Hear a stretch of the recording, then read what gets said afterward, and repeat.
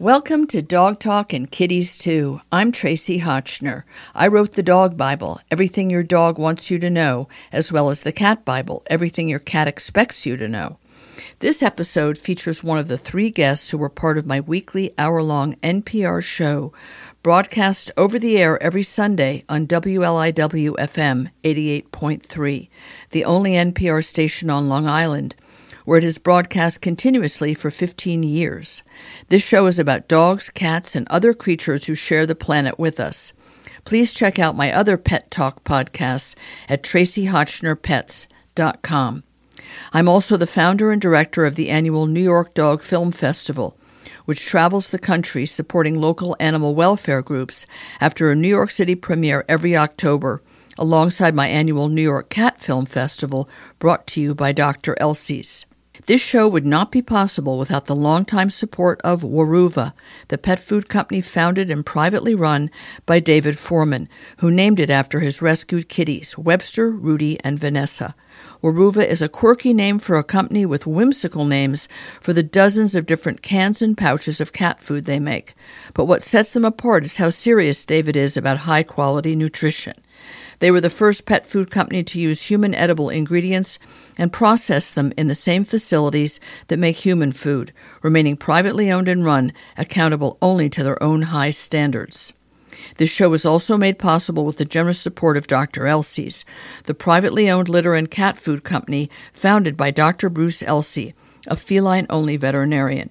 He personally created many styles of litter to make sure that even the fussiest cats would not have out-of-litter box problems, the number one reason people abandon their cats. Dr. Elsie also created his own brand of cat food called Clean Protein, the first dry cat food I can recommend because it's based on the protein found in a cat's natural prey. I'm also grateful to Earth Animal, which is privately owned by Dr. Bob and Susan Goldstein, where they create holistic pet wellness products with an emphasis on their stewardship of the Pet Sustainability Coalition. Earth Animal makes a dazzling array of healing products for dogs and cats, as well as the innovative Dog Chew No Hide and the hybrid dry food Wisdom, which is sometimes all that my picky Weimaraner or Maisie will eat. Just when I thought there was maybe nothing more we could say about the human-animal bond, especially the canine-human bond, Jessica Pierce, who's an internationally acclaimed bioethicist, which we'll discuss in a moment what that is, a bioethicist, has basically brought together in this wonderful mix so many ideas that she's had 11 other books published, many of them about ethics to do with animals other than dogs, but very much dogs. And this book, Who's a Good Dog? How to Be a Better Human by Jessica Pierce, seems to amalgamate all of her ideas and take it up a mountain to more ideas. And I thought, oh my God, I'll be able to just look at this briefly. And no, I had to dig deeply and think on every page about what this meant about me and this show and my dogs and how I influence other people with their dogs. Jessica, it's an amazing book, and you found so many new things to think about and have us think about and to write about. And didn't you at some point think, okay, I guess I'm done here. I've written 11 books. What more could I possibly say? But did you know you had more to say? You know, I did. And the funny thing is, this will horrify you or make you laugh. I'm not sure. I'm not sure which. So the book that you have in your hand is maybe 70,000 words. At one point in writing Who's a Good Dog, I had 300,000 words. Stop it. And I was still going. I had so much to say about dogs and humans and the dog-human relationship. It was mind-blowing even to me because I've said a lot already. Wow. But you said a lot and said it well. You're very scholarly, and this book and several of your others are published by the University of Chicago Press, which is fancy, literature, fancy academia. And some of your books are even more academic, and some of them are more to the lay public. All of them are accessible, and your ideas seem to continue to evolve about how we view dogs and how we live with them. I mean, one of your last books with Mark Bekoff was, should dogs be forced to live with us at all. I mean, I'm exaggerating a little bit, but right? I mean, dogs in our world, that was about like, what would the world be like if there were no humans? What would the world be like for dogs? I'm like, you guys are going far afield, you and Mark Beckoff, who has also written endless books about humans and dogs. The deep end. But it's great. Yeah, the deep end. But you know what?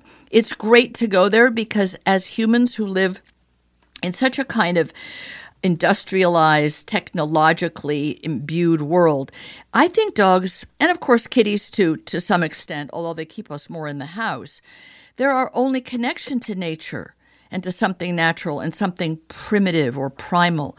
I mean, I guess that's really why, as a bioethicist, you have so much to say. They're the only species that we can really see ourselves in a mirror, right? Through whom we can see. Yeah.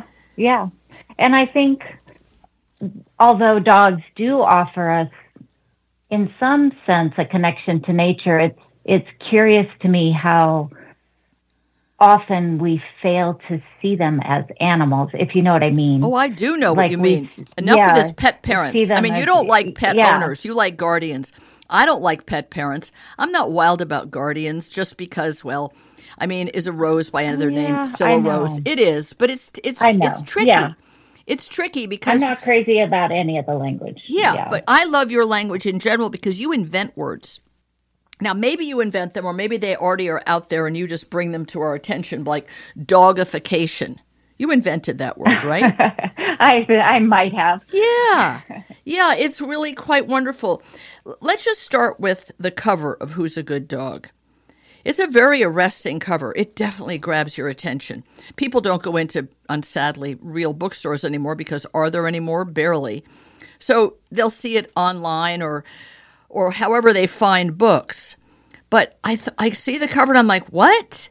Who's a good dog? And then there's this dog on the cover. I'm like, is this a joke? Is it supposed to be like a happy dog? It looks to me like a dog that's going to attack me in a funny, kind of cartoony way.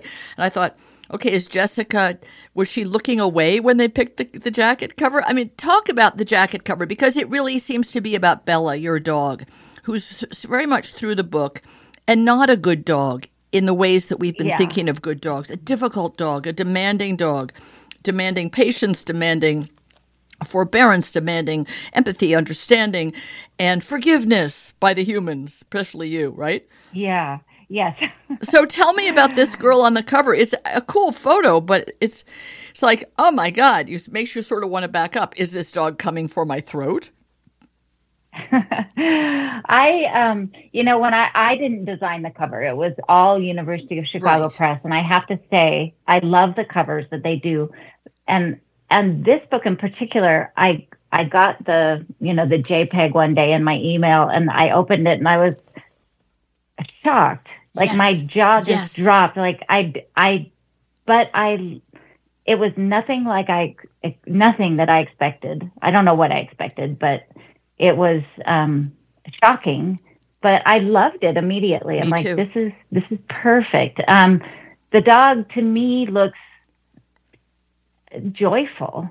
It's a dog. If you haven't seen the cover, it's a dog with her mouth open, just about to catch a treat that's flying through the air. And she does look a little bit unhinged, which the whites of her eyes I think are showing. is fitting, because the book is about how our dogs who put up with us are a bit unhinged, having to live with what we ask them to live with. And so I think it's a really arresting, I think, is maybe the fabulous word that you cover. used. It's a fabulous cover. Great. And How to Be a Better Human as a subtitle tells us, well, are we good dogs? In a way, good girl. Are we good girls? Are we good boys too? Or are we just selfish and self-absorbed, and are we missing the point of these creatures who we have created to live beside us? You talk early on in the book, and then make reference again to a study in bad dog behavior that really bothered me. I have a feeling it bothered you too. A gentleman called Yamada, who found that 86% of owners had at least one bad dog behavior. And then you, in a later chapter, say, so can you come up with at least 25 bad dog behaviors? I'm like, Jessica, cut that out. I don't want to be calling all these things my dogs do bad. I mean, Bella's got a much longer list than my girls. So what do you mean by that? So can you talk about this very concept of people viewing dog behaviors as bad, troublesome, annoying, irritating, need fixing? Because I think in some fundamental way, that's what the book is about, and what your compassion towards Bella as a genuinely difficult dog is about, which is sort of meeting them where they stand, in a sense. Yeah. And I'd say the through line of the book is that there are no bad dogs. But we as a culture have really negative attitudes toward what our dogs are doing. If so many of their behaviors are annoying us and we're labeling them as bad, and, looking at Yamada's list of bad behaviors, so many of them are behaviors that are natural to our dog, like barking and jumping up on people and soliciting food and asking for attention. I mean, they're not bad behaviors. They're behaviors that we might want to work with our dog to modify for our sake. For our sake, and just for the sake of having a harmonious relationship. But what I hope to do in the book is just invite people to reframe what our dogs are doing not as bad, which is putting a moralistic spin on something that really has no, our dogs are not intentionally trying to drive us crazy. And invite people to be more curious about why their dog is engaging in the behaviors that they're engaging in, and not seeing them as bad, but as dog-like. Or, on the other hand, as manifestations of discomfort in the dog or anxiety in the dog, because so many of the behaviors that we label bad are also, they're signs that our dog is really struggling in our home environment to adapt or to meet our expectations. That's something that you talk about on the topic of fear, something I hadn't fully considered, that noise in particular, but other things that happen in a modern dog's life can be fear-provoking, and when you or any creature is afraid, it causes them or us to react in ways that it's really the reaction to the fear, which may be the behavior that we are not loving in our dog. And even a loud sneeze, things that you talk about. One of my dogs, she's gotten better, but a loud sneeze or a loud, sudden barking laugh, and I don't mean the sound of a dog bark, but, I'm not going to recreate it here because it would be very annoying for everyone to hear. But, there's times when you can kind of belch out a strong laugh when someone says something that seems particularly hilarious. And she would bark at that. Now, I would find myself saying, Maisie, shh, enough. But really, she was reacting to it in a way, maybe to join in, maybe to signal that she heard it and she's tuned in. Or, one could see that as annoying or bad when really it's interactive. It's wanting to acknowledge what's going on in your human world and perhaps be part of it or change it for her sake, whatever it may be. It's a way to interact, and we never want to shut that down. And I think your book sort of encourages people to see and smell and feel the dog on every level. Smell what the dog is smelling, even smell the dog's odor, and just take it in and think about it. We're just animals too. As a bioethicist, do you look at human behavior much, or is that not so interesting to you? It's very interesting, and particularly behavior as it relates to our dogs. And I think if you were to study, a person who studied human behavior, if they just watched people in interactions with dogs and other companion animals, would have a fascinating time and would probably label us as quite insane. Oh, fully. I think, completely, candidates to be put in the locked up bin wearing a straitjacket. Yeah. The way we talk with them, the way we think about them, the way we infantilize them. I mean, I think that some of the things that you say, if we view ourselves as pet parents or some kind of a different species parental figure, authority figure, love figure, caring figure to our dogs, I wonder if a lot of the behaviors of human children, who in some way are comparable age-wise or developmentally to various ages of dogs, would we be as critical? Are we as critical? Are we more forgiving and accepting of human children who do behaviors that are often quite noxious and socially, irritating? Do we try and shut those down, or do we try and see them in a more kind light than we do about dogs? Yeah, I mean, it probably depends on what kind of parent we are, but with our human children and Yes. with dogs. But I think there's been a lot more sensitivity to the developmental stages of children's growth. I mean, if you have a teenager, for example, Right. you have expectations about, you're going to probably have some difficult behaviors, and understanding those as teenage behaviors is really helpful. Exactly. Like, okay, my kid is being a little like challenging authority, and that's or a good surly. thing because they're Or withdrawn, or rude, and we accept it. Or a exactly. toddler screams or has tantrums, and we accept it. But with dogs, we expect them to be in the way we want a dog to be, no matter what its age, no matter what its physical condition, no matter the physical conditions around that dog. Which is why I bring up the two-legged, because I think that there's somehow, and you bring this up in the book, each dog is so much an individual. You have to meet them and greet them with who they are and where they are in their life and their history, and be open-minded and be encouraging of them to be who they are and express themselves, so they can feel felt. Absolutely. And I think now, just looking as an example at the way there's so much better understanding now of how children are on a whole spectrum of, the neurodiverse spectrum. Absolutely. And we can't just squeeze these square pegs into round holes. And, I think that you could say something really similar about dogs. There's just this whole diverse span of personality, temperament, individuality, and also past experience that we need to be sensitive to and love dogs for who they are, not for who we think they ought to be. That's exactly right. And Bella is such a good example of that. She's sort of like the poster child for how bad can your dog behave and have you still love and accept them?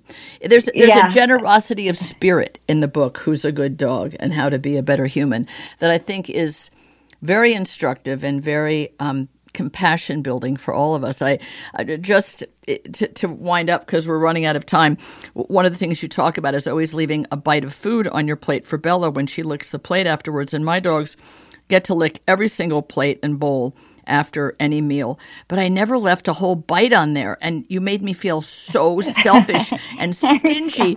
And now, for some reason, Wanda Weimaraner doesn't expect to lick the plate, but Maisie just sits there or lies there waiting. So now she gets a whole bite, and I say to her, thank Jessica. Thank Who's a Good Dog. And Maisie does thank you, Jessica Pierce, for this wonderful book and for your ideas and your loving compassion to the dogs and to the people who love them. So thank you for this book. And I look forward to seeing the other, 230,000 words or however many there more are in your next book. We're all going to be waiting for it. You do a great service to all of us. Thank you. Thanks for having me, Tracy. It's always good to talk to you. I hope you enjoyed the show. There's a few more special companies that make the show possible, and I hope you'll try their products because they support my mission to entertain you with valuable information and advice. I want to thank Wonderside, founded by a woman entrepreneur who discovered an effective natural way of using plant-powered products to repel fleas, ticks, and other parasites on our pets instead of putting toxic chemicals in or on them. Wondercide makes it possible to protect your pets, children, and property without the chemicals that can be harmful to all of us. The show's also underwritten by Evermore Pet Food, privately owned by 2 dedicated women who take human edible, ethically sourced ingredients and gently cook dog food that is then frozen in pouches and shipped right to your door. They founded and run their own company and answer only to their own high standards. Finally, we're supported by Magic Fabric Pet Throws, developed by a husband-wife team whose expertise in the textile industry solved the problem of their big hairy dog Molly, who got on the couch in bed with them, despite her wet fur, muddy paws, and shedding. Sound familiar? They created machine-washable Magic Fabric Pet Throws to trap pet hair, dirt, and moisture, letting you enjoy dog and cat cuddle time without sacrificing your clothes, furniture, or decor. You can buy direct from the creators at magicfabric.com.